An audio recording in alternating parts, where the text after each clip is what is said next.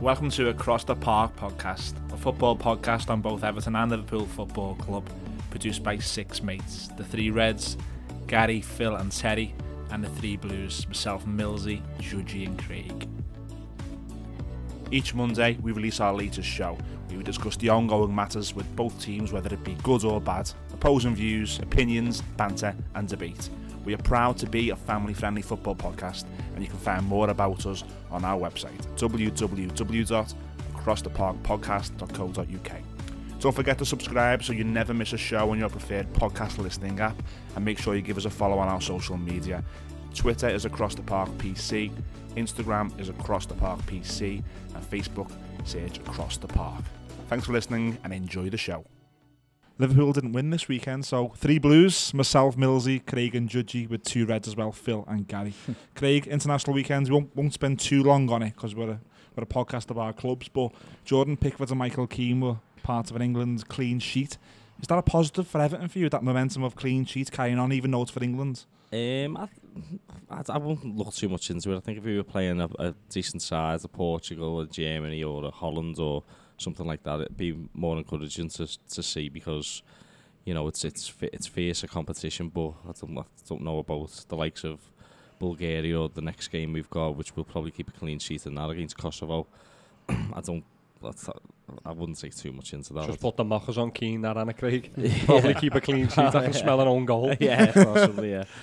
Pickford tried his best to throw it away. There was a back pass to him late in the second half, and it was a difficult one for him to deal with. But then he's tried to be clever instead of just clearing it, and tried to play out to Maguire. And Maguire subsequently had to foul their players just to deny them a chance at goal. And he saved from the free kick to slightly redeem himself, but it was a bit of a blotch on his performance. I agree with Craig's comment. To be fair, I don't think we can read too much into games against opposition like that in a pretty strong England side. To be fair, that's the one thing you could say, is that they are gathering confidence playing for a team that wins consistently and is a team that's playing with confidence as well. So I think that you've got to take that as a bit of a positive, and playing in a good side in those international breaks and you know, getting into winning habits, which has not always been the case with England. And this has probably been the most consistently we've been represented for England for quite some time as well, isn't it? Yeah.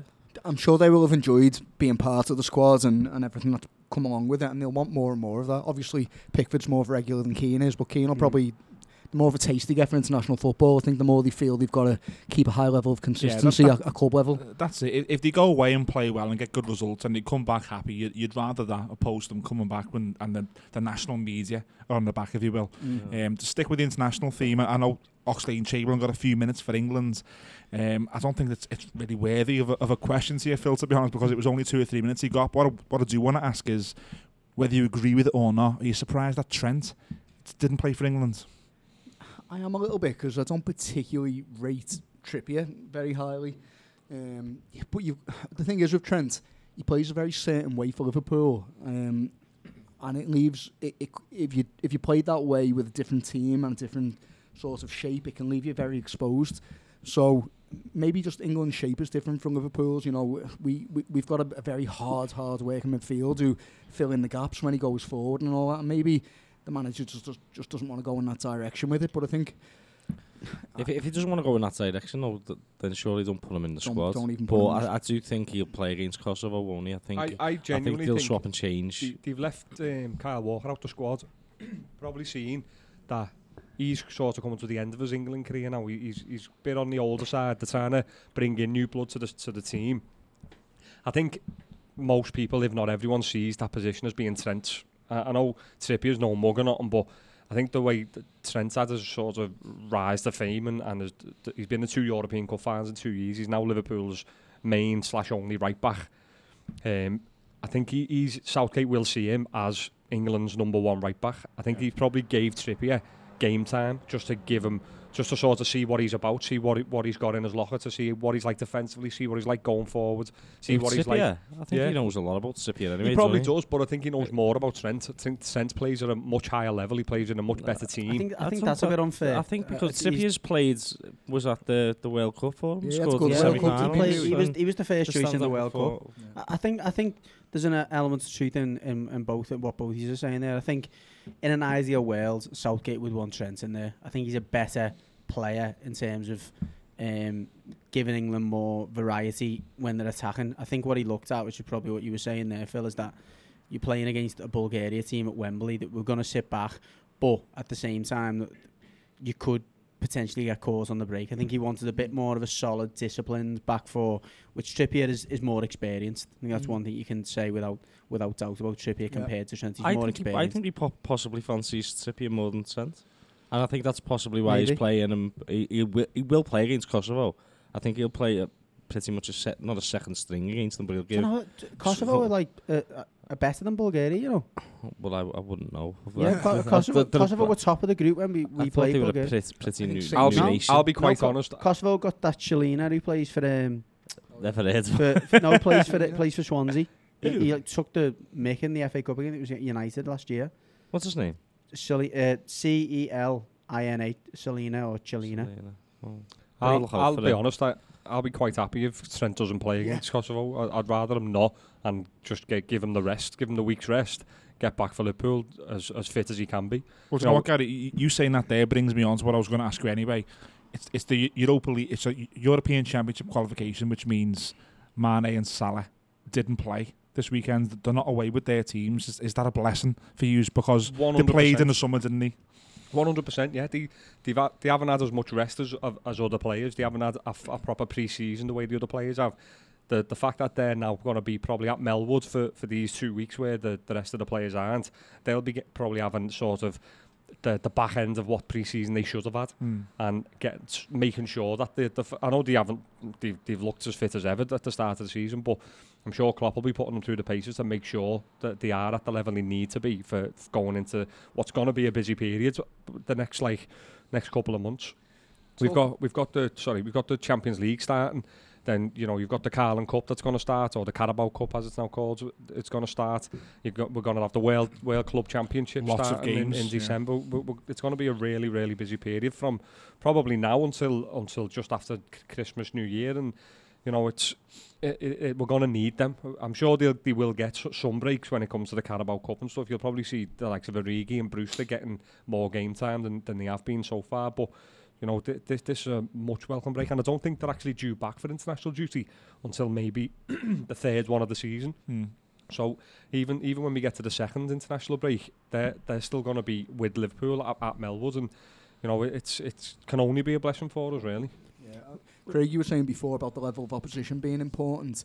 Wijnaldum and Van Dijk have had some decent level of competition, and they've played particularly well. Them individuals. I didn't watch the game, but Wijnaldum was getting all kinds of praise, wasn't he? After his game in the advanced midfield. He's impressed me a lot for Holland for quite some time. Plays more attacking, doesn't he? He gets a lot more freedom for Holland, and he's a lot more. Not that he was a better player at Newcastle, but he got a lot more license at Newcastle, didn't he, to get forwards? He was, and he plays a bit more like that for Holland. And they're a young team now. I think we were used to for at least 5 years of it being like an aging kind of. They looked like they were over the hill, Holland, for quite some time, didn't they? But now you've got the likes of Delight and obviously Van Dijk, and it's definitely it's a funny new how generation. these like what we consider the top nations, they do go through them transitional periods, don't they? France in the early 90s. Well, people would argue that England haven't quite got through it, but they've been going through it since 60s. the 66, but like the likes of Portugal because and the Spain best teams, they come up together and they know each other well, so they age together. Yeah. So and then you tend to have a dip, don't you, after that? But no, it's interesting because Wijnaldum doesn't seem. He played in the advanced position against Barcelona. That's what I was just going to say to you. You've seen that the one real time he got that sort of opportunity at Liverpool was Barcelona, and he basically changed the game for us. So why doesn't he get that chance more? Do you not play that system a lot, or is I know you said Henderson at the end of last season was more advanced and you were loving that. To be fair, is it he's not picked there a lot, or? I'll be honest, I don't really know. I don't know why he doesn't get that chance more often. But thinking about it on the spot now, it might be down to the fact that we haven't really got anyone else to do the job he does as good as what he does. We've got other players who can play that sort of attacking role to a good enough level, who are, and that's not saying that it's not great. It is great, but we're blessed that we've got that many quality players in sort of midfield positions. He's maybe a victim of his own versatility from that respect.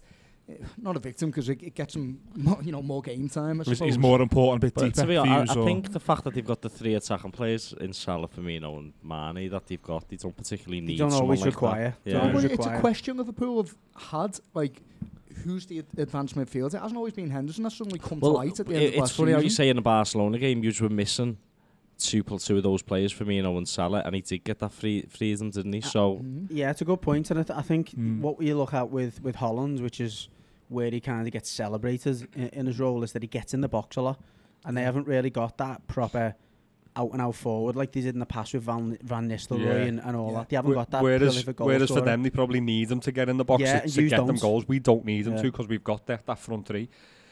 It's nice to know that we can utilise. Yeah, absolutely, because there has been, especially over this summer mainly, we've had questions of who we're going to bring in for that position, Yeah, because exactly. Fekir was nearly over the line last summer and it never happened for whatever reason. Then there was loads of chat about whether Coutinho was going to get brought back for that sort of position. There is definitely a question as why he doesn't get played further forward, because as we're all saying, he does it on a regular basis for Holland. So there's no reason why he can't do it for us. And no disrespect to Holland, he's got better players around him for Liverpool as well. So it probably enhance him even more if anything. Well, speaking of players who put themselves in the window, Tom Davies captains England's under 21s on Friday night, I think it was. They won 3-2 in Turkey, and again his performance was praised by Eddie Boothroyd, the manager, and I didn't see all the game, I seen bits of it, but he looked like a player, even though it was the 21s. I think being given the captaincy, he relished it, and he by all accounts has a really good game. A lot of Blues reacted to that on Twitter because Everton posted out the results and stuff like that, and a lot of Blues were saying, well, where is he? Why is he not getting game time? Particularly in, you look at the game of Villa, where we were lacking that type of industry that he can bring to the team. What are your thoughts, you two, on Davis's role in the squad? Boothroyd's always praised him, hasn't he, as well? To be fair, Boothroyd's always praised Davies, so he thinks highly of him. I think every manager that he's worked under praised him. I don't think Marco Silva's never actually came out and said he's not good enough to play for Everton. If he weren't good enough to play for Everton, he'd have been in the shop window but he's not. And I think I actually do think there's a player there. And the thing with him, he's a victim of being a local lad, and there's a demand of From the fans for him to perform.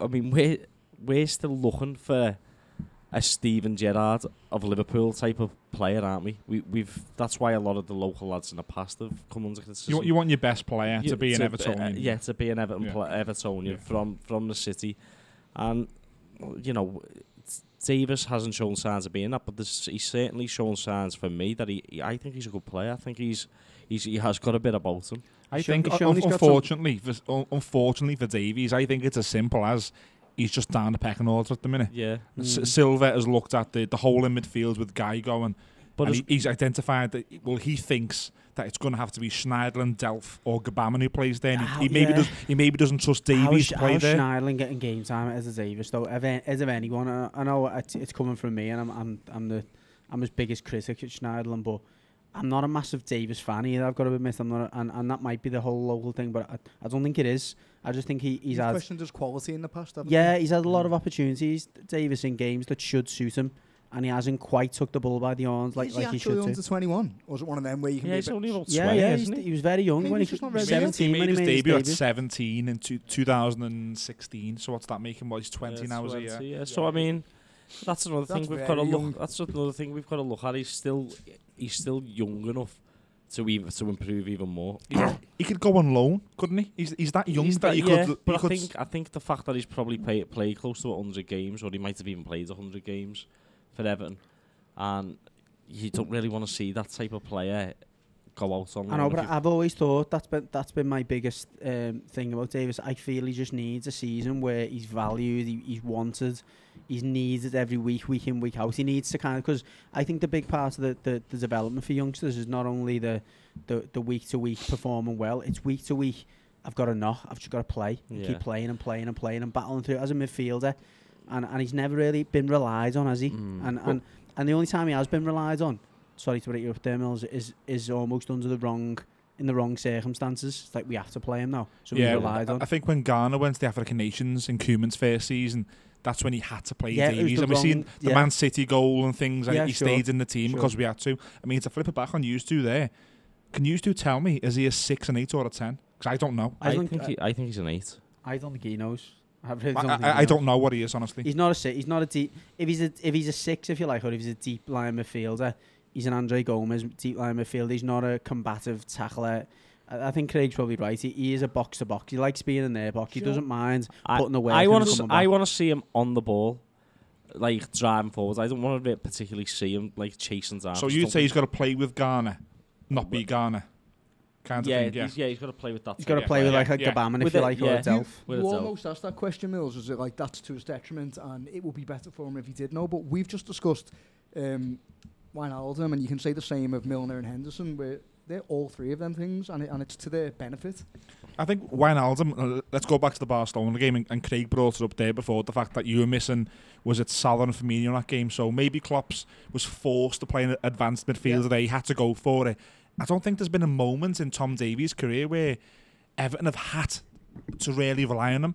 We touched upon there that when Garner went to the African Nations in 2017, that he had to play in a midfield too. But Everton have never had to say, we've got to go and like rely on Tom Davies here. I understand, but he hasn't really had a chance to have a settled role either, though, has he? Only there's that been- first season. Since he's sort of broke into your team, how many managers he played under? Yeah. I think How many what- different, for a young player, how many different systems does he have to try and adapt to himself? He's still sort of learning his trade. He's still trying Do you know what to find hurts? a position in the team. Do you know what hurts Tom Davies? The fact that we've got money. If he'd have broke that second half of the season in 16-17, where he broke in, and I think he scored 2 or 3 goals, and he played quite regularly from January to May. If that was a David Moyes team with £10 million to spend the following month or in June and July, you'd have relied on him. He'd be number 8 for Everton. He's hindered by the fact that we've got an open checkbook, really, and we can go and sign Schneiderlin. We can go and sign Gabaman. If Garner leaves, we can go and sign Gabaman. You can bring Schneiderlin, you can bring Gylfi Sigurdsson, and you can bring Andre Gomez in. And he's hurt by that the manager Which and is the club aren't looking at him going, let's give him the shirt. We're Yeah, basically yeah. going to No, always go. I agree with Gary. I remember us actually making that point, I think, last summer, saying that, you know, we've got to remember, 1, that he's young, and 2, that he's played under so many managers. It must be really confusing to him. But that's exactly why he needs a loan spell. That's exactly why he needs Yeah, I a mean, loan Kissick- spell. For that reason. Yeah, the Kissick extra that we did, he touched on how difficult it was for him to adjust to different systems, just transferring from the youth team. He said To he the wished he first would have had team. a loan spell early on. Yeah. You can see look, Tom Davies, I remember a couple of years ago when, or maybe 4 or 5 years ago, he trained, he was one of 2 players who trained with the full England team as like an outstanding youngster. I think it was him and it might have been Mason Mount, I'm not too sure. Before they were even professionals, they were sort of brought in by the England national team It was when to the train with them. It was when the So they're 21s highly were there at thought the of same by time, yeah. they're highly thought of by the country's coaches. He was So only there's, under 17. The sorry, the there's a 17 play, as well. there's a player there. There's a player there. Am I right in saying, like, he plays really well often when you play in lower league opposition and that? In other words, he's definitely not lower league standards. He's too good for it. Like, he's played for the under-21s. He was too good, really. And when you have played in the League Cup, I seem to remember you saying, like, he played really, really well, but it was only against that team. If you sold him, he wouldn't go a division down. No. That's what I'm getting at, really. And if he did, he wouldn't be there long. Yeah. He'd I be the mean, best promoted I or do something like that. see the benefits of loan spells, because I mean, we've seen an established Jack Wilshere go on loan for a season Harry to Kane. Bournemouth. Yeah, but I mean, It's the best these example, yeah. were established players. He played 250 games for Arsenal, and then at a loan spell at Bournemouth, and he's in the shop window, or he could have went back to Arsenal, and there was a player there again. He got an England call up. I do see the benefits of a loan spell, but I just don't know how damaging it would be for his Everton career. Would he come exactly? Would he come back from that? If we loaned him out for a season, would he come back? I don't think he'd come back. No, I think if you're going to loan him out, you may as well sell him. Depends where he goes, doesn't it, as well? Do you not think alone when Allardyce came in would have been perfect, because knowing full well you were never keeping I Allardyce. don't want to talk about Allardyce. But it is actually it's a specific point. No, you knew full well, and the board knew full well, Allardyce weren't staying after that season. He came in to finish, to do a job for you, to get you to the end of that season, to keep, as much as you don't like it, it was to keep you up because the way the season was going. Yeah, I think If he'd have went out then on loan for the rest of that season at least, just to sort of not have to play under Allardyce, to get some game time, to get his confidence higher, rather than having to play for a struggling team as you You're were right. at the time. would have been a perfect time for him to go out, and then You're he right, could have but- come back with a fresh head. Allardyce didn't even play him that much. So you're right, that was probably the perfect window for him to go. Look, let's not stay on Tom Davies too much. We were talking off air about topics for this episode. We've got no games to review, so Judge, you brought up there's an article about Andrew Robertson up in the Scottish press. Yeah, well, it wasn't just the Scottish press. It was Sky Sports that kind of honed in on it first. He got interviewed after Scotland's 2-1 defeat of Russia. And it was he's obviously captain for Scotland, which is the first point to make. Scotland have struggled in their group is the second point to make. They were 1 goal up against Russia quite early on. It was McGinn from Villa who scored the goal. They were pegged back subsequently. They were pegged back like Everton. And Russia went on and got the 3 points. They won 2-1. Robertson's assistant there as well, wasn't it? Didn't he give the goal to Russia? Did he put it on a plate for them? Well, yeah. So the interviewed him after the game. He had a bad game by all accounts. He didn't play particularly well. But the interviewed him after the game as Scotland's captain. The first thing he says, or he basically said, "We've bottled it tonight. Our players have bottled it. We went 1-0 up. We should have went and took the game to them." Yeah, he said they got nervous, didn't he? We've sat back, having been 1-0 up. We looked like we were nervous after we got that goal, like we didn't know what to do. It was obviously a very emotional interview. He said the only player that come out of the game with any credit was the keeper, Andy Marshall. And subsequently, Charlie Mulgrew has come out and responded to that as another player in the team and said that I think Robertson's wide of the mark, and I don't agree with him. I don't think we bottled it at all. I think players don't like to be called bottlers, but I think, you know... But he includes himself in that, by the way. He includes himself in it, yeah. So he hasn't shirked responsibility, but for me, he's being, like, honest. It looked like that to me from the bits I've seen of the game. I've seen that goal as well. That was a fault, where he was at fault. There was no... He was marking 2 men, and he, like, ploughed into someone as a tackle, and it broke to their striker. So I think a bit much is being made of that. But... I just dangled it out there. Sorry, It's weird. I think that all happens in the media. That's strange to me that back and forth there between was it Marshall and Robertson happens in the media. It doesn't. No, it wasn't Marshall. It was Not Mulgrew. Marshall. Mulgrew, sorry. Gary's just corrected me. It's David Marshall. They're keeping that Andy Marshall. Okay. But I was David Marshall was on his pedestal. He's been talked up. But no, I think that the reason why we felt the need to discuss it is, one, I don't think I can't remember Robertson having a bad game for you in a very long time. The second thing is, do you think that, you know, being captain for Scotland and playing for the team, obviously, that are not winning regularly like you are, and playing with players that are not as good as him, do you think that's one of the only reasons why he's got so frustrated? So, or is it? It probably adds towards his frustration, but at the same time, I don't think it matters who you're playing with. If you don't play well, if your team gets beat, you're not going struggling to qualify. You're not going to be happy, are you? No, but I just think you're the captain of that. You've got another game, by the way. They've got another game on Monday. Now, if he was your captain, you've been beat on the Saturday, but has another game three days later. Would you be happy with that reaction? I don't know if I'd be happy with it, but the question is, would it get a performance out? Yeah, if you've just been accused of bottling it, and you're going to perform in such a way that looks like you're not. If it's your manager. Is your captain now? A teammate? No, maybe because of his age, you're saying that. But I think if Gerrard said that, it would hold absolute he's 25 and authority. He's not a kid. Yeah, but I mean, like, if Gerrard come and said we bottled it there, yeah, the players would be thinking, crap. Andy Robertson, Champions League winner, playing for Liverpool. So he can't command that authority then? Listen, he's been interviewed, he's been asked the question, and he's given what I see, and he's given an honest response. He's given a passionate response. Yeah, and don't forget as well, it wasn't long after the game either. It was an interview after the game where tensions are high still. He's had chances to come out though, and he hasn't.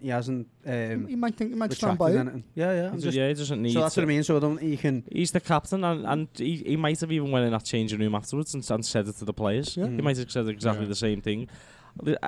If I seen an Everton captain do that after we just gave away a goal lead, I'd be very happy with it. If he held his hands up and accepted responsibility for why we never got 3 points or never got 1 point, I'd be very happy. And you'd sort of go, well, Fair obviously enough. came out and said. Players like that as well. There must be such high standards who they train with. Well, he's Monday to Friday, then they go to and then he's playing alongside an Albanian central midfielder. Well, your comment before, Craig, was I don't think the international friendlies really or the international games really help your club form, but they can hinder it if you have a bad game or a bad performance. Do you think is it any concern? Is it like, Robertson will be a different player for you as Reds? Is it? I mean, he's a captain, and I think one worry is that you can take on a lot of pressure as a captain. You can feel it a lot if you're particularly passionate about your captain in your country, and it can weigh on your mind. But the thing about club football is you can still be relieved to come away from that and then perform for your club. But I suppose there is a concern. I don't think it'll affect his confidence. No, there but could it be a might slight pressure. concern, but I think I'd be more. I don't know what concerns and worried. It's a bit the wrong word for me, but I think I'd maybe be a little bit more concerned if he couldn't acknowledge that he played poorly. If he comes out and was like, and I don't get me wrong, I haven't seen the game, so I don't know whether he was right or wrong or whatever. But if they have played bad and the whole team have played bad, and he was one of them as well, because he, as you said, he had included himself in the damning report. If he came out and we were unlucky, we didn't deserve to lose 2-1, we didn't deserve to lose the game, but they did, and he was poor.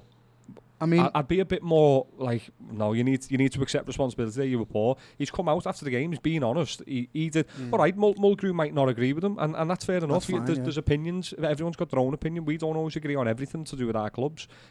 People do have different opinions. He's come out. He's gave his opinion. Mulgrew's responded with his opinion. I'm sure if there is any bother between them, the rest of it will be done inside the Scotland's camp. And one of the pundits after the game was talking about he was Scottish. I can't remember who it was, but he was saying like, I haven't really he's been in 2 Champions League finals. He's Champions League winner, and the Scottish fan base are looking at him thinking, we want you to change the game. We want you to be the match winner for us in a way. He's a left back. So you look at like Cristiano Ronaldo or Beckham, and they really did change games when it mattered, but they could both take free kicks and all that type of thing. Even when Robertson has changed games for yous, it's been because he's got more space because all the other players are occupied. Do you know what I mean? So it's like, or his he's tempo drifted lifts in. people and things. Yeah.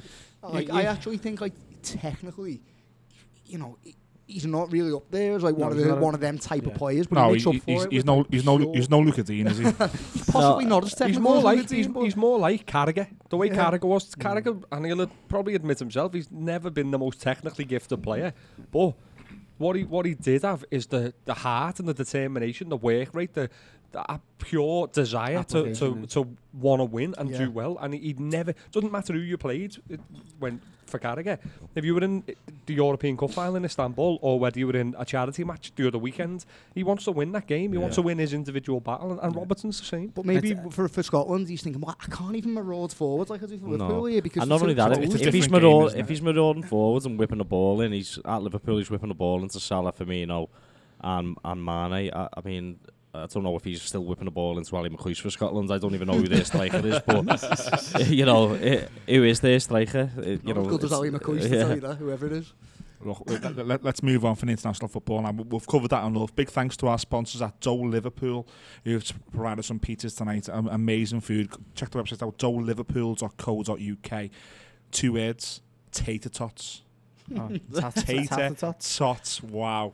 Trust me. Right? Trust me. They're lovely. Look, let's move on. Craig, let's bring you in a little bit here, because news this week that one of our legends has retired from the game, an ex-Everton player, Samuel Eto'o. Oh yes, He had 6. I thought he retired about 3 years ago. I couldn't believe it. No, look, in all seriousness, I think he had 6 months at Everton. Where's he been? He went around the world. I looked at it. He was at that club in Turkey.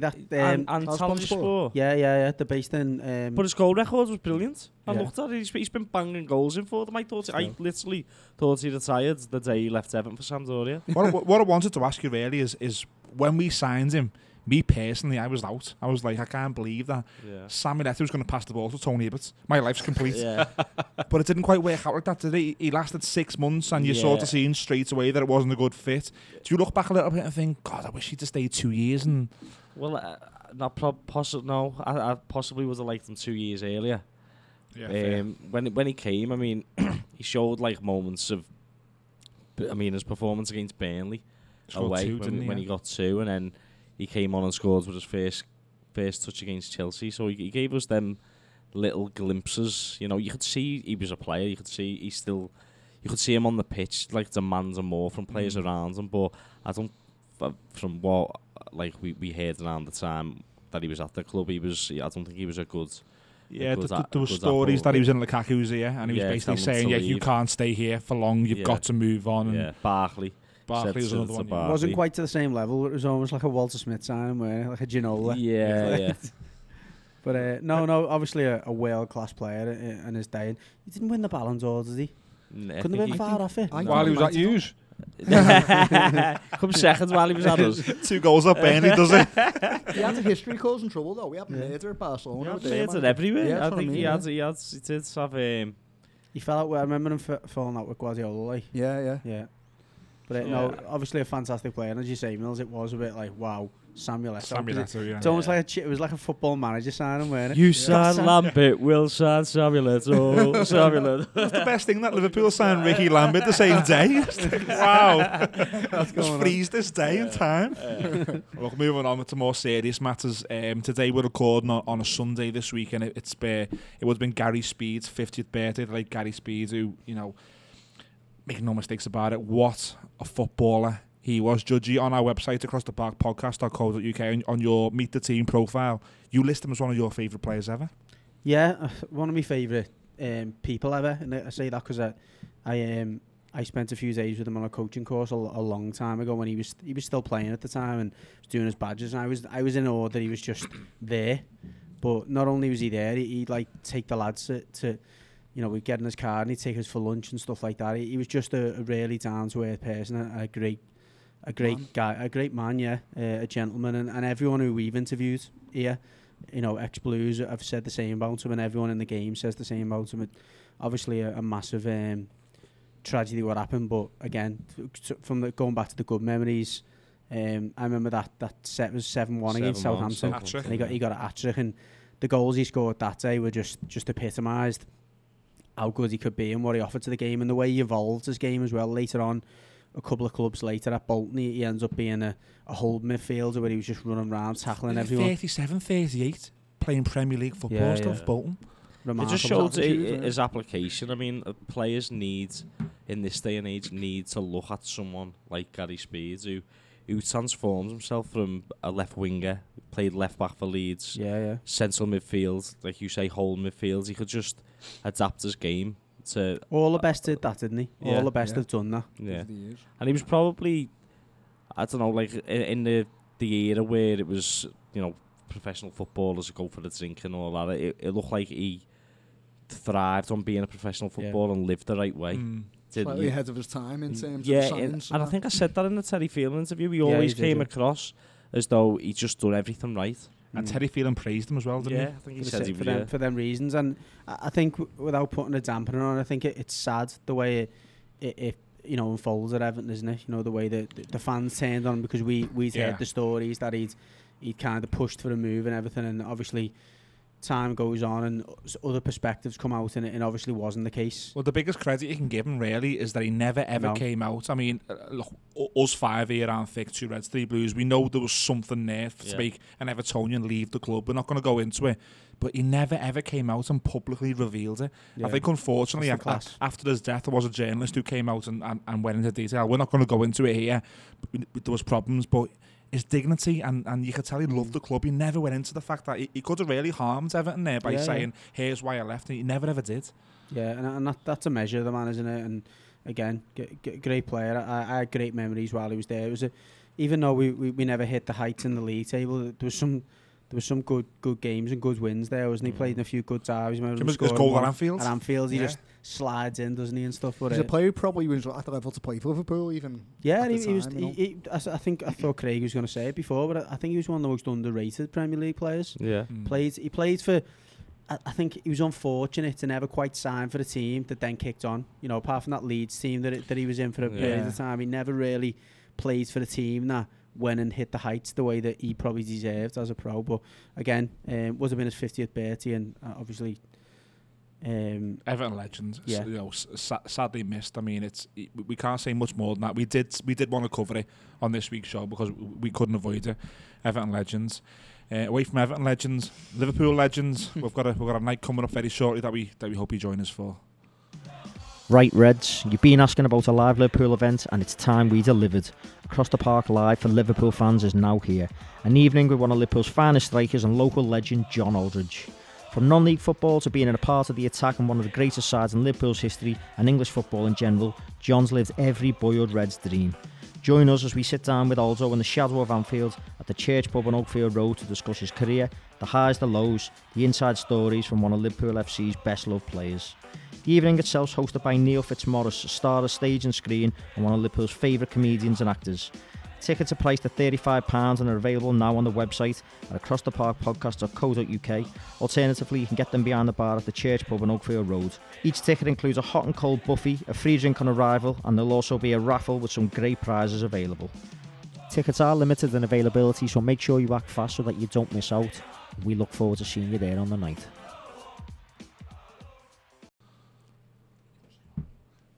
Okay, so like we said there, we hope you join us down at the church for that one. It's going to be a really big night.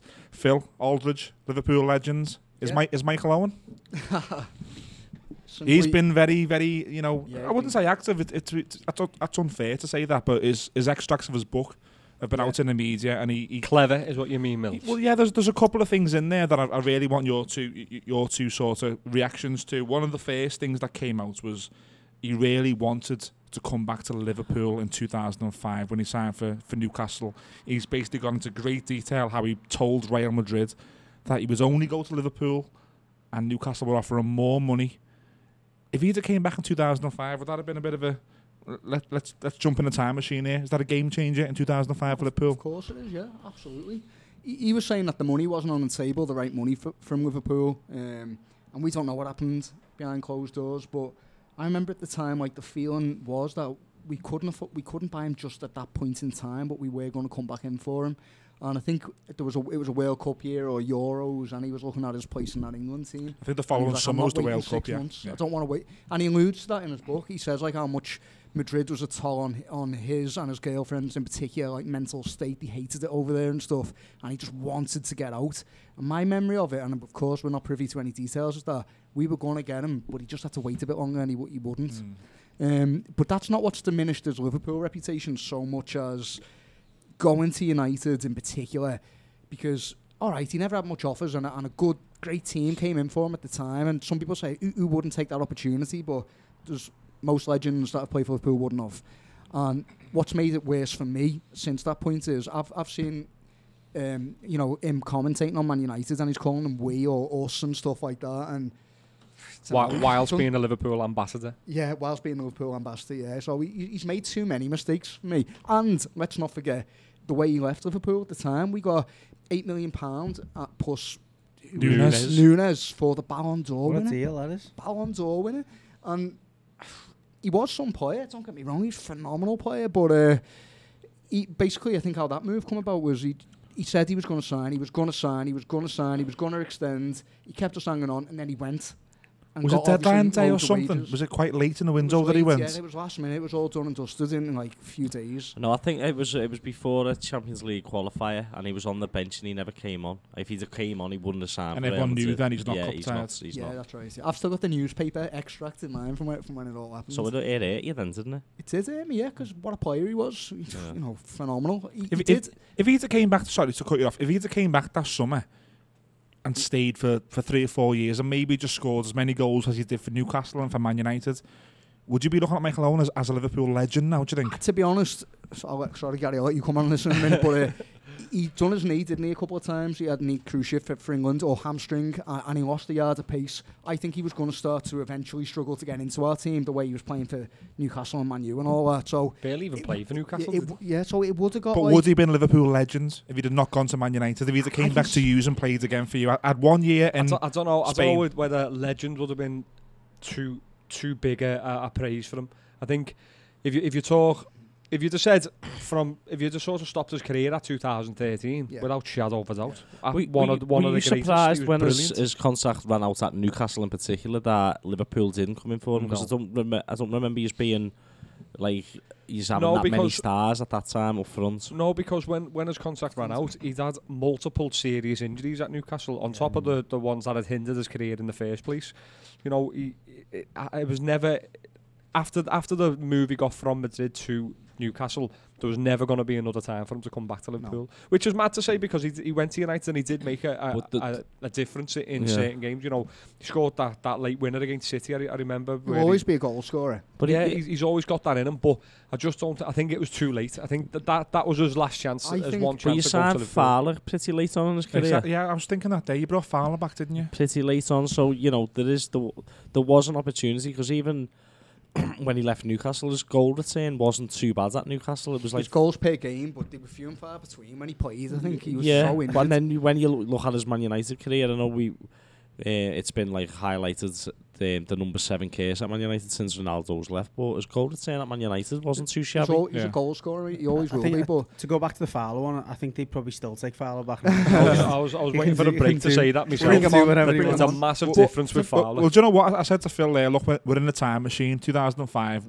Would he be a Liverpool legend? Craig, let's bring you in here. You mentioned 2009. Yeah. In his book, he says before he signed for Man United, he'd met David Moyes. Yeah. And he was going to sign for Everton in 2009.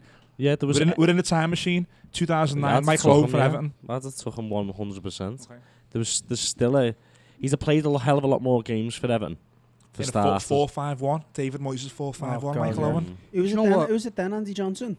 In 2009, it was Louis Saha. Well, at the back ends of his Newcastle career, he was getting sort of used as a number 10. He was deeper, and he said that he had to adjust his game to play in that position. That's how Keegan seen him as. He knew that he didn't have that pace anymore.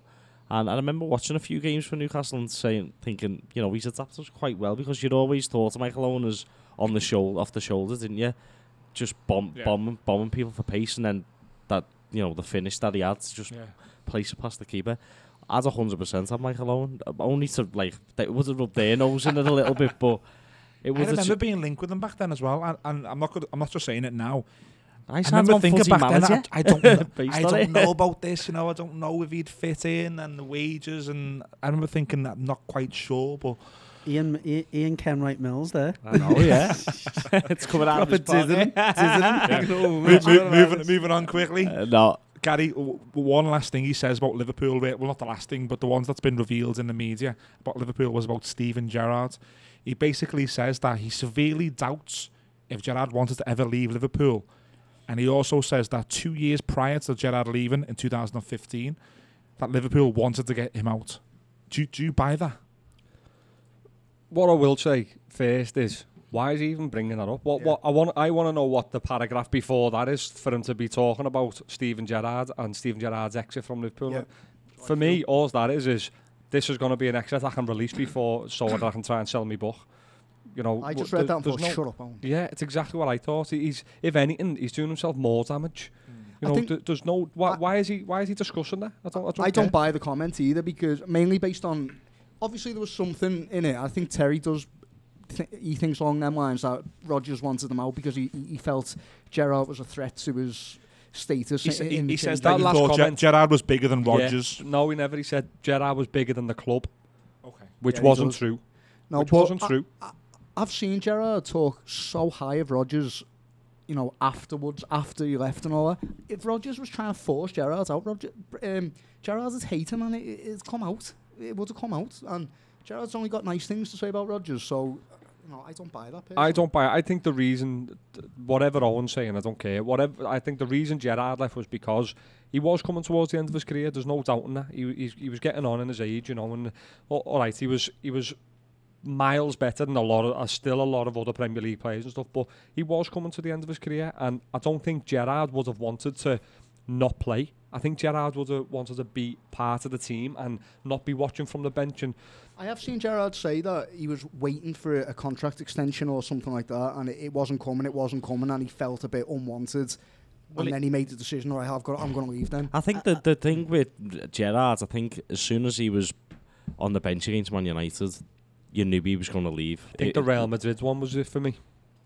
The Real Madrid, the Bernabeu. Yeah. He left a lot of players out for that though, didn't he? He did, yeah. He left a hell of a lot of players. I think the Man United one, I think that affected them. Yeah, the Man United one as well. There's a bit more to that where apparently they all went for a meal the night before in Southport, and he hadn't kind of revealed his team, but normally he'd kind of give the players a bit of an inkling the night before. And he called Gerrard over to his table, sat with him, had a really good chat with him about the game the next day. I said, Gerrard said he went back thinking, yeah, I'm in the team here and I'm playing. He said, and then he just said nothing to him and put him on the bench. He said, and that for him was like a bit of a slap in the face to him. Yeah. For someone of his... I find it mad as a Blue, looking back, that Steven Gerrard didn't end his career at Liverpool. I do find that mad, because I always thought he was... I'm looking at Gary and Phil here. I could be looking at Steven Gerrard. He was just Liverpool. Yeah, it was weird, and he was still good enough. Definitely still good enough. He had a great season in holding midfield. Gary's got a similar haircut as well. That's what it grows from the back. Look, moving from one world-class midfielder to another, Craig Leon Osman. we were down... What are we laughing for, Phil? We were down on Friday at Since 1878 tonight with Leon Osman. Very kindly invited us down there, and we had some competition winners as well. Really good night. Yeah, I enjoyed it. The stories, them nights, the stories they tell are exactly what you want to hear. You want to hear a little bit of fun. You want to hear what happens in the dressing room. Tommy Gravers and bear hug story. He used to just go limp. It was they're all good stories, aren't they? And it gives you an insight into like Leon Osman first getting scouted at like 7-8 years of age and playing 3 years above his stations, and then. No, it was a really good night, and I really enjoyed it. And you've done a small interview with him as well. Yeah, Paul very kindly allowed myself and Judgy to record some time with Leon Osman. Look, it's not going to be across the park extra. You know, we love to go 1 hour, 2 hours sometimes with these. So we got 20 minutes or so with Leon, and we're thinking of maybe. We're not too sure how to release that. We will be releasing it. It could be a standalone sort of short, or it could be on a future episode. But Judgy, it was really good, wasn't it? Yeah, it was great. I think what plays into our hands slightly is that we sat there, obviously, and listened to him on stage, and we had an opportunity to kind of pick our questions around the things that he didn't really get a chance to say. Obviously, on nights like that, there's only so long you can be on stage for, and there's only so many questions that the person on stage can ask him as well. So we got the chance to maybe just get a few questions in that we maybe didn't hear the answers to ourselves there. So we tried to cut to the chase a little bit and quite short and sharp with him. But again, he was very forthcoming, Leon, consistent. He'd already been on stage for an hour and a half, so all credit to him. But no, I think it's a good 20 minutes or so, and I think what we're toying with is maybe doing like a little bit of our own memories of him and the time that that he was around Everton before it. The three of us having a little chat about it and then playing that after it, and as a bit of a twist on the extras. But no, still a very worthy chat, and it was good. We're definitely going to release it, aren't we? It's going to be out for the listeners. I mean, you look at it appearance-wise, you must be in the top 10, 433 games for Everton. Yeah, top flight games as well. Not a bad record. That is it, 433 games for a. Absolutely.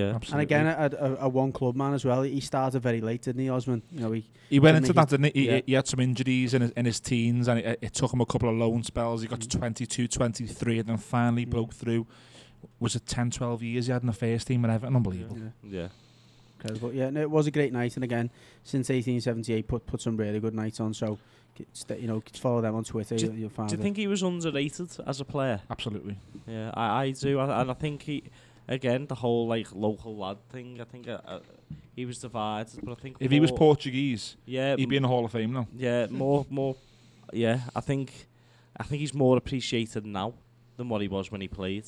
100%, and you're seeing that by the reaction of the people in. Do you know what you've got to have a lot of time for is that he played obviously predominantly his best years were under David Moyes in a long ball team.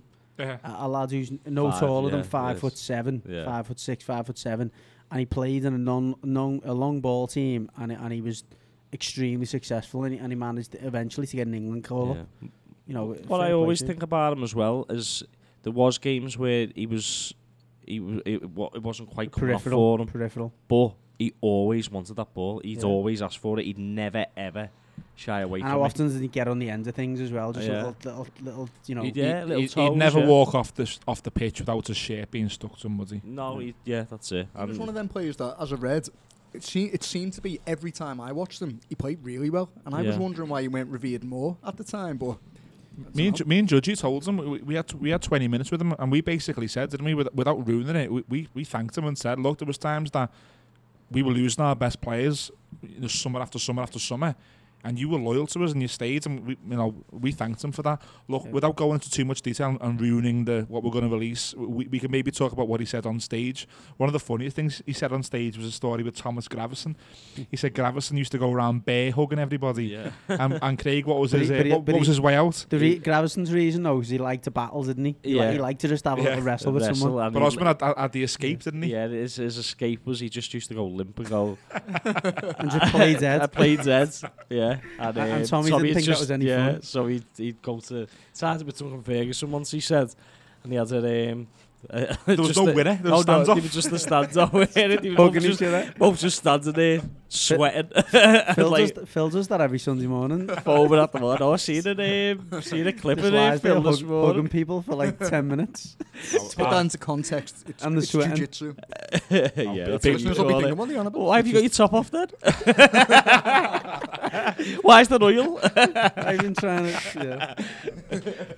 Big friends since 1878 Co-UK on Twitter. No dots. Go and find them. Listen, any Evertonians who want a bevy before the game, they do packages as well, where they have some blues down there. Some packages for drinks and food as well. So just check them out. Since 1878 Co-UK on Twitter.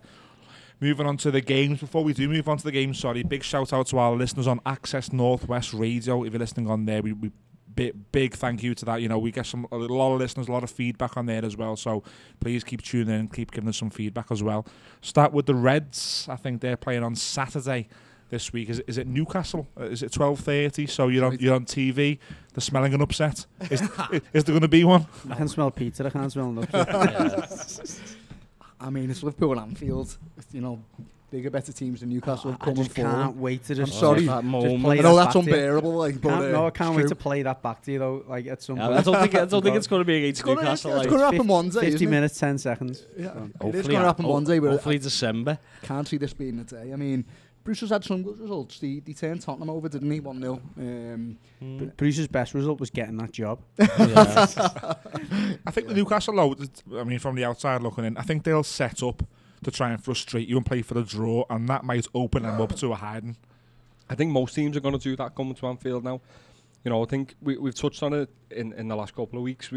Last season, we didn't really get the same sort of respect that City got in terms of teams were just going to Man City thinking we need to keep the goal difference down here. We need to make sure we just don't get it hiding, get our bags and go into the next game. They were still coming to Liverpool thinking, they might be able to get something and trying to have a go at us, and albeit to their detriment, because you've seen what happened last season. I think now you've seen the start of this season, the teams are starting to give us that respect that they gave City last season, and so I think you're right. Newcastle will come to Anfield and sit back, and I don't think they'll come at us whatsoever. It's a weird one because obviously we watch Liverpool every week, and I'm not sure how to beat us. I mean, it's like teams will come to Liverpool and try and play expansive attacking football and get taken apart. Other teams will come and they'll sit back and they'll try and keep it 0-0 for as long as they can and maybe hit us on the counter or get a set piece. And obviously they do better than the teams who come at us, but for me it's a false economy. I mean, you might do slightly better, but you're certainly not going to win doing that. So it's like, what do you actually do? You've got to come with a plan. You've got to come in and do something totally different and out there to try and beat us, but I don't know what it is, and I don't think Newcastle have got it. Yeah, I think I don't want to go too heavy on it, because if they do turn up with a master plan and they beat us 1-0, then we look seriously foolish. But yeah, I kind of agree. I don't think you're going to get the like seeing Newcastle's. Not the way to beat us, is it? No, it's not. But at the same time, as you're saying, when teams come at us and they leave them spaces for Salah, Firmino, Mane, then that is. You're basically handing us the win there. What I did want to ask you, Gary, is Jurgen Klopp said last week that after the international window, things change. And he said that in the context of, players coming in and out and maybe some changes. Does it start with Newcastle? Potentially, but if it does, I think it'd only be because we've got one eye on the Champions League. Does that start next week, does it? Is that soon, is it? The first I think game it's the week after the Newcastle So game. we play Newcastle Saturday, and then we play in the Champions League on either Tuesday or I'm not quite sure what day it is, but it's Tuesday or Wednesday. So, I don't think you'll see the front three rested or anything against Newcastle, because they haven't been away. Well, Firmino has, but the other two haven't been away. So are we talking Gomez, Chamberlain, maybe? That sort of change? Well, I wouldn't know, to be honest, because you don't know what I think it's going to depend on teams as well, what sort of game you want to play. We've got different players for different sort of tactics against different teams. You know, you could see Gomez come in at right back now and again, but that tends to be against the teams who've got serious attacking threats, where he wants to stay tight at the back. I don't think you're going to see Gomez coming in at right back against a Newcastle. You know, you're more likely to see him do that against maybe like a Napoli in the Champions League or a Man City type game. Midfield wise, it's an open. Take your pick, isn't it? I think Fabinho's the one But do you know mainstay. I just want to bring that up because that is what everyone says every week, but we can't over-rely on Fabinho that way. It's like, sometimes I think you're playing a bottom half, maybe even a bottom third team at home. Do you always need Fabinho? And if you do need him, isn't that concerning for Fabinho? Like, he's the one player who everyone says, no, I'll definitely play Fabinho. I think that's just because of what he brings to the team. Can he do that as a human being, like, every week? Yeah, Well, I think so, Why not? Kante does it for... Well, Kante did it for 3 seasons. All on the the Champions League games as well. It's a long season, isn't it? Like, I don't know. I think you want your best players to play, and he's certainly one of your better players. I just think that sort of mentality, I understand why you think that and where you're coming from with that. But if he doesn't play, the games that he's going to play in against like the Newcastle stuff, where we're going to be attacking and we're going to be mainly in the final third, we don't need to have 6 attacking players. Yeah. We don't need it. He's not going to be as, worked as he is when he's playing your Man Cities and in your Champions League games and in your Man United game. Well, maybe not Man United anymore, but in them type of higher profile games. These games against, I don't want to be too detrimental to Newcastle and the other lower league teams, but he's not going to be as worked. He's going to have a bit to do here and there when they do get a breakaway and stuff. Yeah. It's the other games where he'll be seriously worked and he'll be under pressure a lot more and he's got well more to do. So they're obviously not a break. They're not like a rest. But he's not as overworked as what you may be thinking he's going to be by playing all these games. Yeah. And I don't think we necessarily rely on him either. He probably won't play every game. We all say that because of what he's brought to the team since he's come in. I don't necessarily think I'd be disheartened if he didn't play in certain games. What are the games to rest him in though? Because for me, like probably a bottom third team at home are those games. Yeah, maybe what's they the are. purpose for resting him? Just because you've got to manage him because he's human and he could get tired towards the end of the season. Too many knocks. It's the same for the same reason that everyone says Mane, Salah and Firmino are going to burn out because they play every game every week. Everyone always says it when you get towards March, April, the end of the season, the business end. Well, they do play every game. Yeah, of course they do. But this one, I'm just answering Craig's question. That's why you're talking about. But surely a game against Newcastle, a bottom third club, as you say, shouldn't. Well, that's why I'm saying, though, like, is that the game where you need to hold a midfielder? Is it the opportunity? I don't particularly agree that resting players does them that much good. I think if you're a professional footballer, you want to play every week. Yeah, what I've never liked is not playing your best team or your best team for that game. I agree that you've got to give other players game time and stuff, but playing Oxlade-Chamberlain instead of Henderson isn't necessarily to our detriment. Playing Milner instead of Wijnaldum's not necessarily to our detriment. They're all at similar levels in that midfield. It's just that what I'd say is you've got to win the game. So go and play what you feel is your best 11 for that particular game. Do you know what as well? Get the game won and then rest players. You were kind of alluding to this before, Gary. You may have said the exact thing. But in your system, particularly the way you're playing now with a very high line compared to last season, and the position he occupies, which is pretty much sitting in front of the back four. Yeah.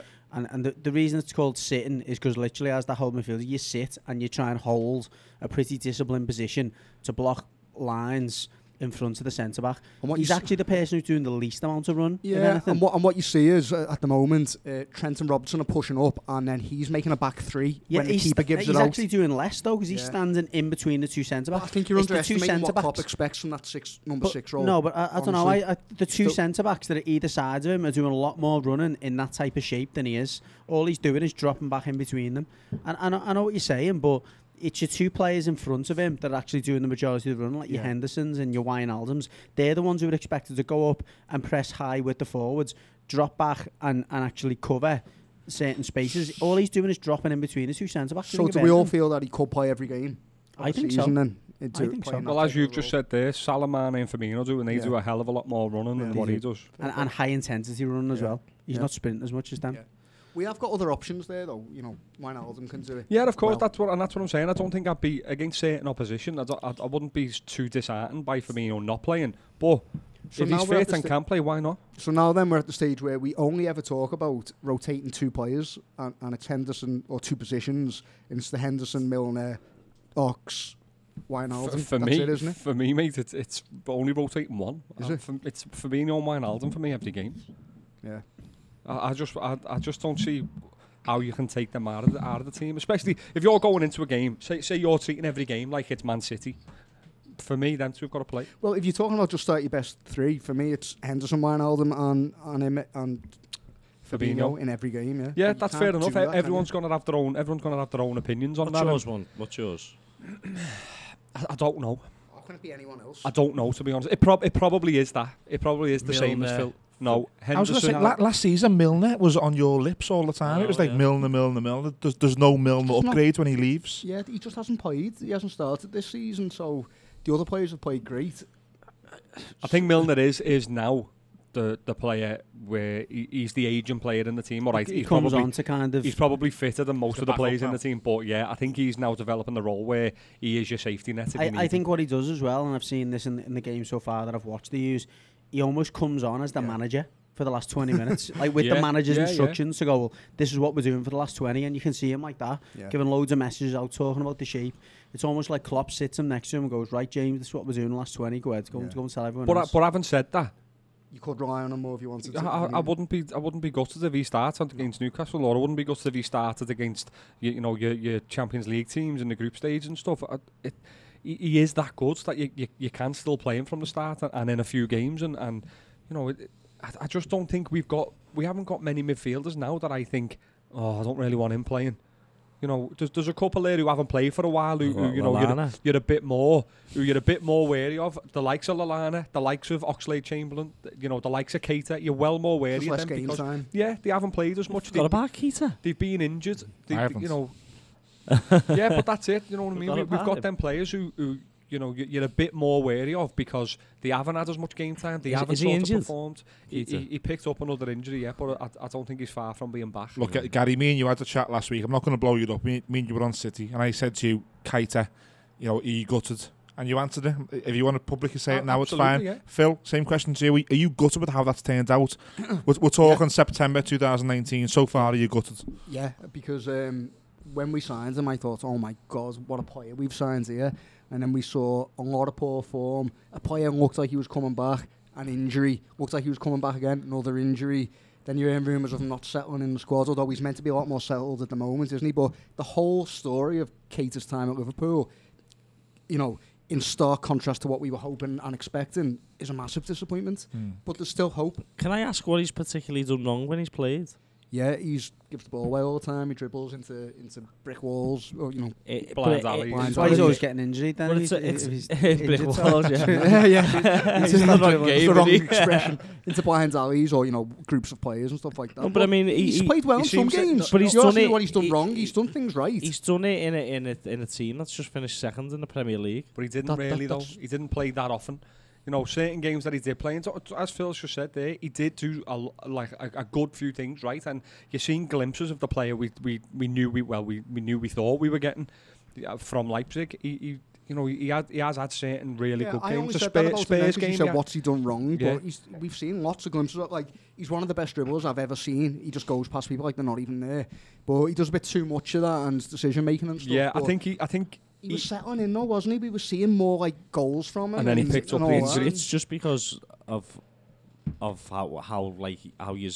you see him. I just don't see. Yeah, a you know what really it is bad though. player. I think he came from Leipzig as with this massive reputation. Yeah. He was a serious player for Leipzig, and he'd done it in the Champions League for them as well. Everyone wanted him.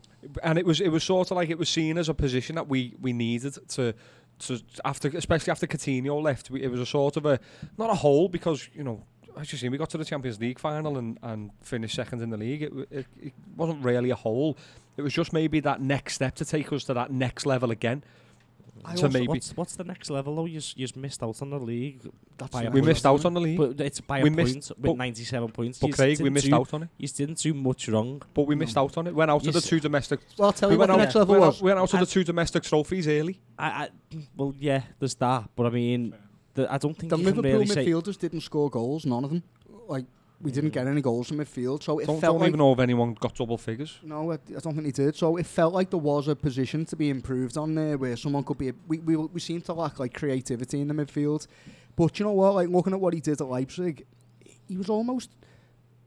He did a lot of defensive work, and then like I feel like the Liverpool fans are seeing him as a 10, and I don't know why they're seeing him in that I way. don't. I disagree. I think that we're seeing him more as an 8. He's got the number 8 on his back. Yeah, but they're talking about position. He's not going to take Wijnaldum's position. He's the 8. He's not going to take that position. Yeah, but maybe he's not a holding midfielder. But at the same time, as we've discussed loads, we've got that rotation that's going to be needed. If we're going to compete on, what is it, 4? Well, I think at the beginning of the season was 7 fronts, but there's only a few odd games there. Properly 4 fronts this season: the Premier League, the 2 domestic cups, and the Champions League. Yeah, but not your opinion. Don't you think people see him as like he's the man who's going to get goals? He's going to link the midfield and the attack. Like he's thought of in that way. Like that's you know what it is though. You know what it is though. It's because that's what he's done at Leipzig. It's not. I've seen him putting loads of tackles in and being really deep. He was proper box to box at Leipzig. He wasn't exactly. But he was getting forward. Yeah, but what was he signed to be? Like when you signed him, what was he going to be? I don't think anybody knows, Mills, but Klopp. Honestly, I don't think anyone knows because we've seen him be tried in the advanced role. We've seen him be tried in the number 8 position. He's not really settled properly until we see him at the form that he had at Leipzig. If he does, then you'll see where he's getting played because he'll be there every week. If you're going to be in and around the box for Liverpool, you've got to be good at 1-2s and that type of thing. Yeah, absolutely. But I don't see him like that, mate. I see him as like going past someone and then releasing a pass from about 40 yards deeper, maybe a splitting pass or something like that. I really prefer him deeper myself, but I don't know whether that position's I don't open. think I've ever seen him as a number 10. I've seen him as an 8, but you know, you're going to split Liverpool fans on him, and it's one of them. He's blessed in the fact that we've done well without needing him. You know, if we'd have had Do you think Liverpool fans are on the verge of getting frustrated with him with the injuries? I don't think so just yet. I think you know. I heard whispers when he got injured this time, like freaking hell. Yeah, it's of course be one of them. Of course, like a Lallana who's always injured. You know, it is frustrating. But I think if you keep winning, no. But that's what I mean. He's going to get that leeway. He's going to get that leeway if we keep doing well. You know, if we get to the end of what are we in now, September? If we get to the end of September still unbeaten, you know, no one's even going to be like, "Where's Keita? Where's Keita?" That was the thing. I forgot he was at yours for the exactly. That's what I mean, and I think he is lucky in that sense. But at the same time, Liverpool fans do give you a big opportunity to settle in. And look at Crouch when he first came. Crouch went something ridiculous without scoring, and there's such a strong urge and want for him to be that player that we thought we had. So which is similar to your argument to me about Oxlade-Chamberlain. There's a will from me to want him to do well. But when does that stop? When do you say, listen, it's not working? This when 2 seasons, 3 seasons, what? It's if they go from finishing second to dwindling down the table. No, we're talking about injuries. For me, if you haven't played for like 2-3 years, you might as well just sell someone. Is that what you mean, injuries or form? No, I mean from look, we're talking like Millsy to Phil here. When's Keita not worked? At what point do you say as a fan, this hasn't worked? We've got to see what his form's like when he comes back. But if he keeps getting injured and he's injured all this season and half of next season, I don't know. Okay, fair enough. There, isn't it, then? Well, back to the Newcastle game. Look, we're focused on Newcastle. We're focused on possible changes for yous. Look, we're not soft. We all think that you are going to beat them. Predictions? I don't think Michael Ball does. No, Michael Ball, absolutely. We'll get to that in the predictions. Or Alan Myers. We haven't asked him yet, but I'm sure we know. So go on, Phil, start with you. Prediction at Liverpool v Newcastle. I feel 3-0 this week. Yeah, I haven't actually given this much thought so far. I'm going to go... I think we might put a few past them this week. I'm going to go 5-1. Fresh strikers. 5-1, eh? Okay, so that's 12:30 on Saturday, Liverpool v Newcastle, and the Blues are on Sunday. We're 2 p.m. Bournemouth away. I'd like to... you know what? I look at that and I think... We'll talk of the Leon Osman night, and Ian Snowden was on stage and he talked about this Bournemouth game and he said, whatever, and we should be going down there and beating them. It never works like that for us, does it? It's always a game with a lot of goals, isn't it? Yeah. Always. I think one thing that... I think we'll get that again, to be honest. If you look at Bournemouth's form, I think they've been beaten 3-1 in the last 2 games. So that's one thing we know about Bournemouth. They're quite leaky. and they play that type of football where it's a case of wanting to score more than the others. It's not about shutting a team out. It's a case of we'll rely on our attacking ability to try and get a result, and I think that's how they'll approach Everton. I think Everton should approach them exactly the same way. If I told you that in 4 seasons we've not beat them at Bournemouth, that's unbelievable for me. I Bournemouth. say that they're a different team at home, aren't they? But they haven't beat us at Goodison, have they? And that goes back to your point there, both teams to score. It's like the mentality of the home team will go and attack. But we've got to go there and say, look, have we been beat many times there though? We won in the cup. Have we been beat? No, I think it's two. I think it's 2 defeats and 2 draws, isn't it? We drew 3-3 where they came season. straight back. We drew 2-2 last Allardyce season. got done there over Christmas. I think Martinez got done there once as well. It's 2 defeats and 2 draws. Okay, fair enough. But yeah, I look at that, and that might be me being naive or maybe being a bit cocky, but I think go and win 3-0 there. It's Bournemouth. Listen, Bournemouth are despite having a 10,000 seater stadium, they're an established Premier League side now. They've done it. They've done it the right way. They've came slowly, you mean? No, but they're just a consistent Premier League side. Everyone knows that they're a tough side to beat at the Vitality Stadium. Is that what it's called? Yeah. I think. No, when I say slowly, I mean like they came up and they slowly built. They were happy just to be here. They weren't grasping. At the start of the season, nobody's ever tipping them to go down. Even when they came up, I think they just signed correctly the first season. I know since the first season they've made a couple of big money signings. They always sign a couple of. That's what you've got to credit Eddie Howe. He's never done a mass turnover in any summer. And we've seen from the every season one team's done that and got it emphatically wrong, haven't they? It was Fulham last year. Doesn't look like it'll be Villa on the basis of the performance against us, but it still could be. Yeah. I love Bournemouth. They took Solanke and Ibe off us. He's absolutely well off them, But I mean, the thing with Eddie Howe is he's got and Smith as well. He's got it there where he can he can just play the football that he wants to play, knowing that the fans aren't going to get on his back. Now, if he went to Martinez, played the same way as Eddie Howe, but because he came to Everton and Everton wanted shutouts, that's what winds me up. Because I hate to say this, no Bournemouth fans listening to this, but they're a small club, so the fact that their fans don't care if they get turned over some weeks, why can't we go and be the team that goes and turns them over? But it could happen. Mills, come on, Sunday hasn't. No, but it hasn't in 4 years. So why aren't we the team that goes and does them? It hasn't for a lot of sides. Yeah, a lot of sides. Chelsea went there last season and got beat 4-0. It's a good point, Mills. I think what Craig's saying there is that they're not an easy team to play against. 2, they've got a very good home record. 3, they score goals against the top sides. And when I say the top sides, I mean your Liverpools and your Cities. I mean the teams that are challenging for the league regularly. They do normally have at least one upset in them. I think like Craig said, they beat Chelsea 4-0 last year, and that flattered Chelsea that day. I think Man United's won it in about 3-4 seasons. So I just see like the Watfords and Leicesters going there and turning them over, and I'm like, it never works for us. It's proper Everton. You always say that you always say that Everton lack a goal scorer. So there's your answer. Yeah, it is. We scored past them. We scored 2 past them last season, and they had 10 men, and we drew 2-2. It's like there's certain things that like it just winds you up. Look, Judgy, let's bring you into it. Look, all our listeners, our regular listeners, know that you're an A licensed UEFA coach. So how do we go and play against a team like that? How do you go and beat a team like that? Well, I think you just touched on it then. We scored 2 goals against them last year and succumbed to some long ball football. I honestly think we're a team that's better, more prepared for that type of approach. I think that Keane's a bigger figure than he was last year in terms of his confidence, in terms of his fitness. I think Yerry Mina's adapted to the Premier League a lot more than last year. I think we defend set pieces a lot better than we did last year. I think if we so what do we do? Do we go and attack them, or I think we go and do similar to what we've done last year in a sense, in that we kind of sat there and we controlled the possession at times, but when they had possession, we allowed them to, or we kind of waited for them to overload, then hit them on the break. I don't think you go there and go, oh yeah, well let's sit back and let's hit them on the break, because I think we're better than that. Albeit, I think that is where Bournemouth are particularly vulnerable. Look at how Leicester approached it. That's what they did.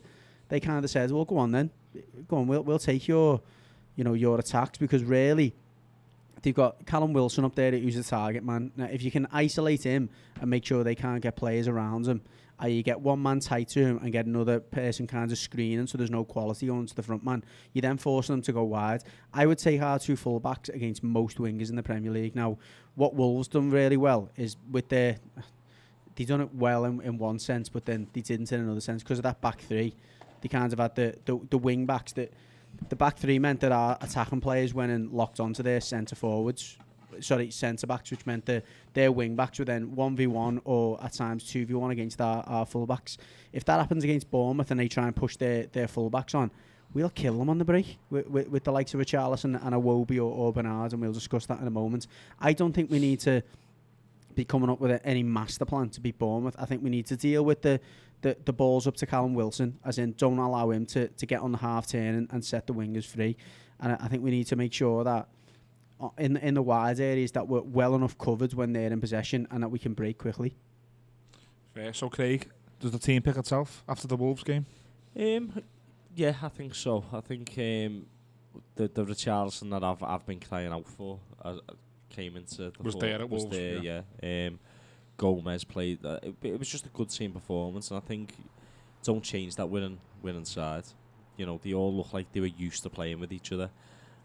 I know they're meant to be like that. They've trained together all week, but it looked like they'd trained together all week. And obviously, it's a Wolves side that are very compact midfields, and we cope very well, more than well against them.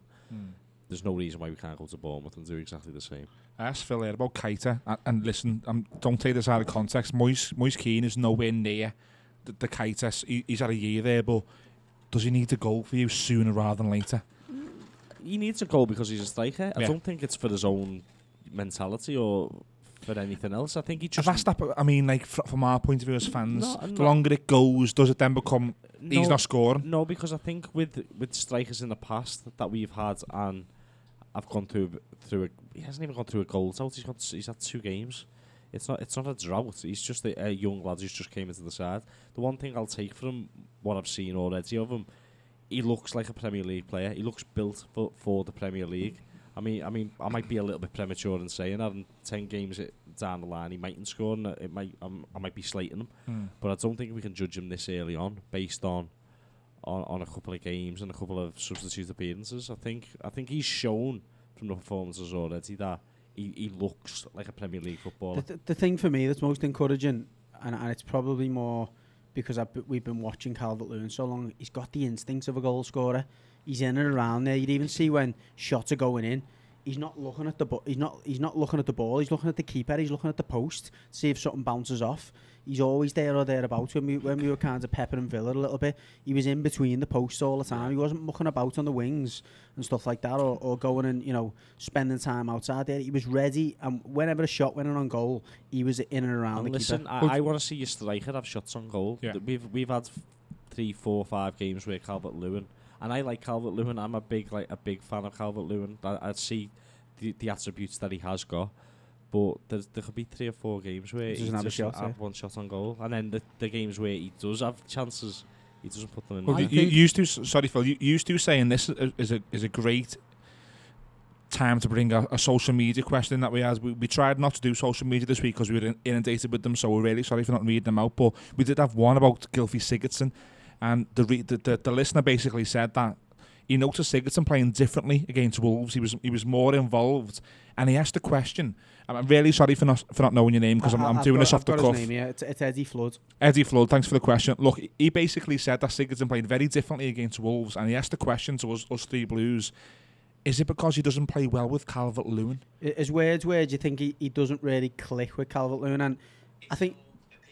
So there's City was jumping in Judge's there. like he's due there. Yeah, he's getting City. Look, for me personally, for me personally, I did notice against Wolves that Sigurdsson. I mean, looking back, I noticed that he did play differently.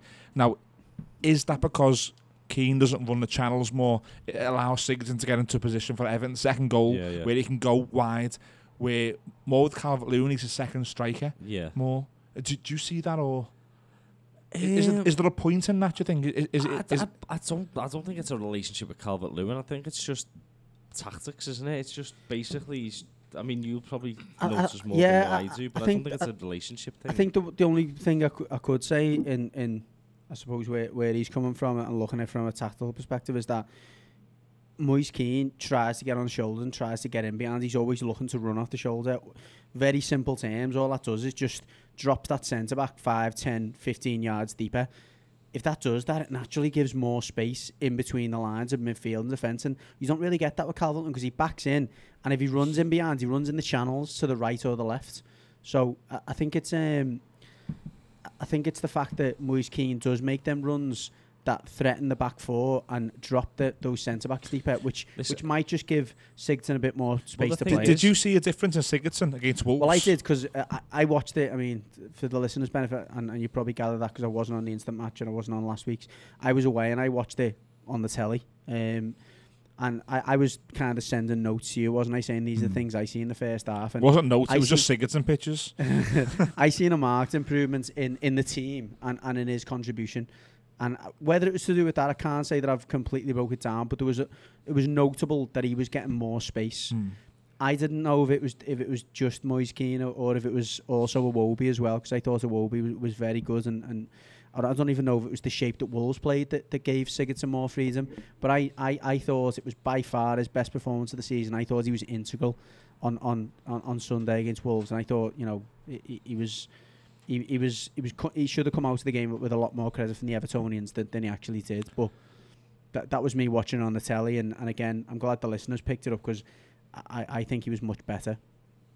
Look, I thought he played well, Sigurdsson against Wolves, and I've been crying out for what we've been doing this podcast for 15, 16 months. Myself and you, Judge, you've had a loggerhead sometimes in relation to Sigurdsson's form. I just want to see him do what he did against Wolves, where he picks the ball up and he creates an Everton goal. Now, there's lots of stats out there that he creates lots of chances, and maybe it is the fact that we haven't got a goal scorer, and maybe the fact that Calvert-Lewin does run the channels and Sigurdsson needs to do a lot more sort of around where he doesn't need to be or doesn't want to be. I don't know. Well, do you know what if we get Sigurdsson playing like he did against Wolves, I don't care. Do you know why he was what playing? The reason is. Do you know why just he was do playing? it. Do you know why he was playing the way he was against Wolves? Is because invariably he was only against one player. He was playing as most players on the pitch should be playing, and that's 1v1 at, you know, worst, if you like, as an attacker. Every game he plays for us, he's up against two players every time he gets it, because there's no space in between the lines, so he has to come in and collect the ball, and when he collects it, he's collecting it in front of their two midfielders. It just so happened against Wolves that they were getting stretched a little bit more, and their centre-backs weren't able to come and step up the pitch a bit more, so he was drifting into the areas where he was able to receive the ball with just one player. That's what I want my 10 to be. Spun. I want my 10 to do that, and he hasn't been doing it. And maybe the fact that he's done it on Sunday, whether it's Iwobi, whether it's Keane, I don't know. But I want him to do that. That's what I'm crying out for. Yeah, don't get me wrong. He's not a world beater. I've said this admittedly myself. I don't think he's going to ever be the player that everyone wants him to be, as in picking the ball up and just beating a man at will. I don't think he is that player, but he is a player who does like to get in those pockets, and if he's got one man to beat, he'll do it normally with his first touch. He'll do it by spinning them or, you know, pinning them and stuff like that. But you can't do that. You can't do that against two players. Very few players in the world can do that. You're probably only looking at Leo Messi and at times, you know, Firmino up front for them, who can kind of take two players out with a bit of a daft bit of skill. You know, he's not that player and never will be. But if we can play in the right system, and I think Terry's been an advocate for that as well, he had his best times, I think, in terms of performances at Swansea, because they built the whole system around him of having wingers that hug the touchline, a forward that plays in behind so that he had space. And I'm not saying we've built that system around him. I just think we've now struck upon a system and players that actually are starting to complement Sigurdsson. Well, you done the article this month on acrosstheparkpodcast.co.uk, View from the Blue Side. Any listeners who go on our website last season will notice we've done it weekly. It was, let's be honest, it was just too much work. We do a podcast every week, and the articles every week were just sort of a rehash of the weekly episode. So we're going to do it monthly. Judgy, you did the August review, and a question to you was about Iwobi. You weren't here last week to talk about the Wolves game or the Lincoln game. How impressed have you been with Iwobi so far? Incredibly impressed, just because I think it was a difficult time for him to come in, because his only real viable position in the team was a position where he's trying to take a share of a player who's much loved by Everton in terms of performances. Bernard has a lot of influence on the game. The fans love him. He scored first game of the season, so he's looking, thinking he's the only place I can really get in at the moment, apart from maybe Sigurdsson. He's coming against Lincoln, and he's coming in a difficult game because again it was 4-2. It's a game on a Tuesday if night. it goes wrong, Exactly. and he's a new player, it's a nightmare, yeah. isn't it? Yeah. He's coming in. He scored a header, which is uncharacteristic for him in terms of. I think he scores one header at Arsenal, if not any. Yeah. So no, that was a good start for him. But then the game against Wolves, he's playing against a tough side, again against a completely different system, and he just oozes confidence. It's the positivity and how keen he is to just play forwards every time he gets the ball. He scores another header. He's got in the box and he's a big lad, isn't he? He must be 6 foot. He's a unit. But do you know what? A winger scoring headers or a left side or a right side of forwards from those crosses is invaluable, isn't it? To be coming in the back post and scoring headers, it's invaluable for the team. But you know what as well? We said a few weeks ago, I feel as though, and I don't think it's a fact, it's not by no means a fact, I feel as though the recruitment that Brands and Silva have done, they're trying to almost mirror what they've done across the park in terms of having 3 forwards who can all go and run. They're all quick. They can all get on the box. They're all half decent in the air. You know, they can score different types of goals. And then that way you maybe only need an industrious midfield. Now, you look at the 3 now, the Tallies, Keane's the only one who's letting them down really in terms of not getting off the mark so far. You've got 2 wingers who are scoring headers, but 2 wingers who are renowned as dribblers.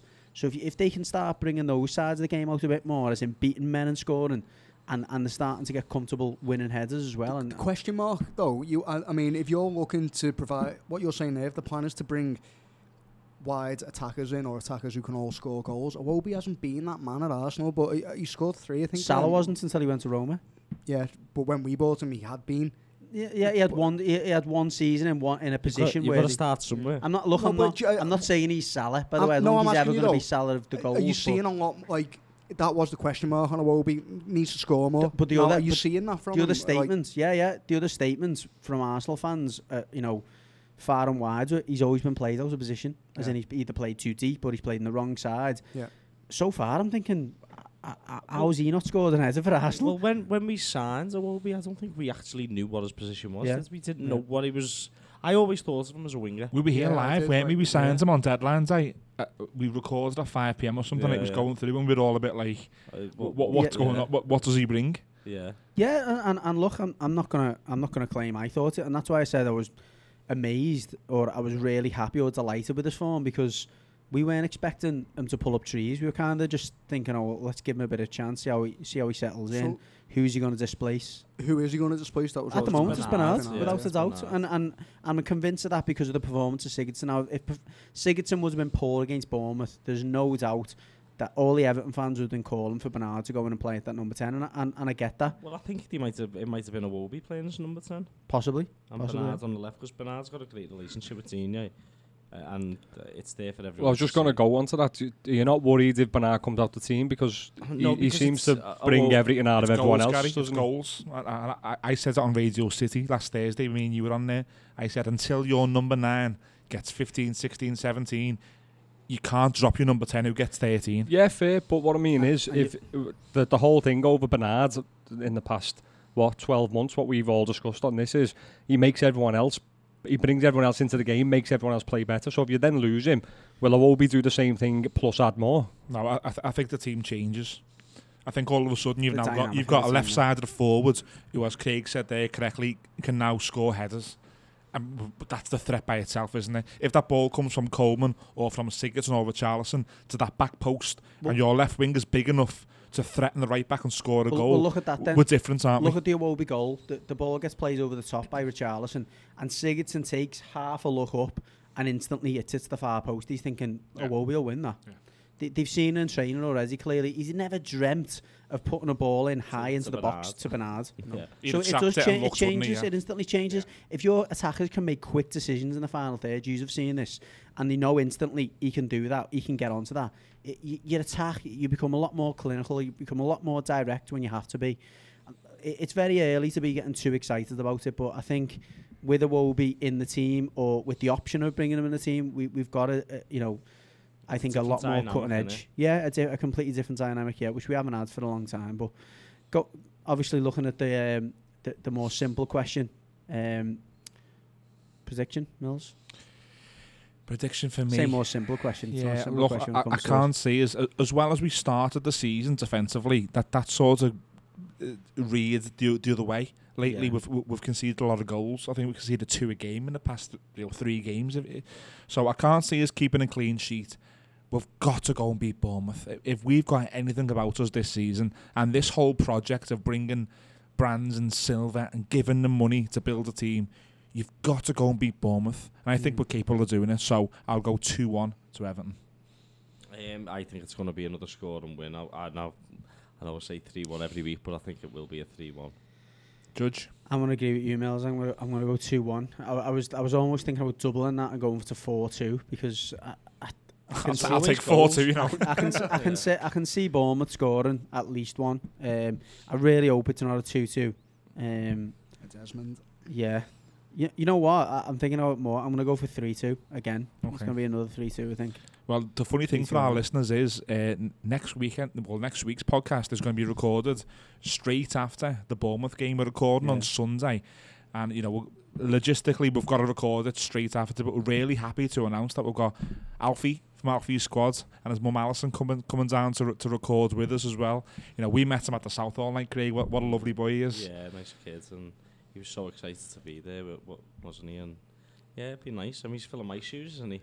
Yeah, I've Craig. got big shoes to fill, though, to be fair. That's why we said it. You can't do man or judges. There's a few less beers to buy anyway, unless Alison's getting on the ale. No, look, on Twitter, go to Alfie's squad, and I can't say enough things about my pride of that little boy, what he's doing. He's spun the biggest negative anyone can ever have in his life, and he's turned it into a positive. He's raising money for everyone in the community. Just go to the Twitter page, Alfie's squad, and have a look yourselves. But next week, we're going to be doing maybe a little 20 minutes with him as well, and he's going to talk all about what he's doing. And Thursday as well, we've got Radio City Talk 5 till 6. Is it you? Is it you, Craig, this week, or Is it me? Yeah. There's a blue and a red anyway. Yeah. We're going to be down there with Matt Jones 5 till Rock, 6. paper, scissors. And of course the John Aldridge night. We can't stress enough. There's a couple of home games coming up at Anfield, and tickets are going to fly away from the church. Well, they are already. And get on the website. Go to acrosstheparkpodcast.co.uk. If you're not web savvy like myself, there's events in bold looking at you. Click it. Put your payment details in. It's very secure. Buy a couple of tickets to go down. John Aldridge with Neil Fitzmaurice hosting. I mean, Phil, I know you can't wait for that one. Fitzy alone will be, and I think that's you don't get to see many comedians for 35, 30. Yeah, that's it for me. You're getting a comedian. I mean, that'll be all I'm going down there for. To be honest. Yeah. It's for He's Fitzy's. great, but there's a free pint, there's quality food, and Aldo's great. He's a big personality on the He's radio. revered by He's Liverpool funny. fans, isn't he? Yeah, He's of course, He's one of yous, isn't he? Yeah, absolutely. A horror. trying to sell tickets here, Craig. He's not a horror, he's a legend. Oh, look, guys, thanks for listening this week. We're going to be back next Sunday, like I said, right after the Bournemouth v Everton game. Enjoy the weekends. We'll see you then.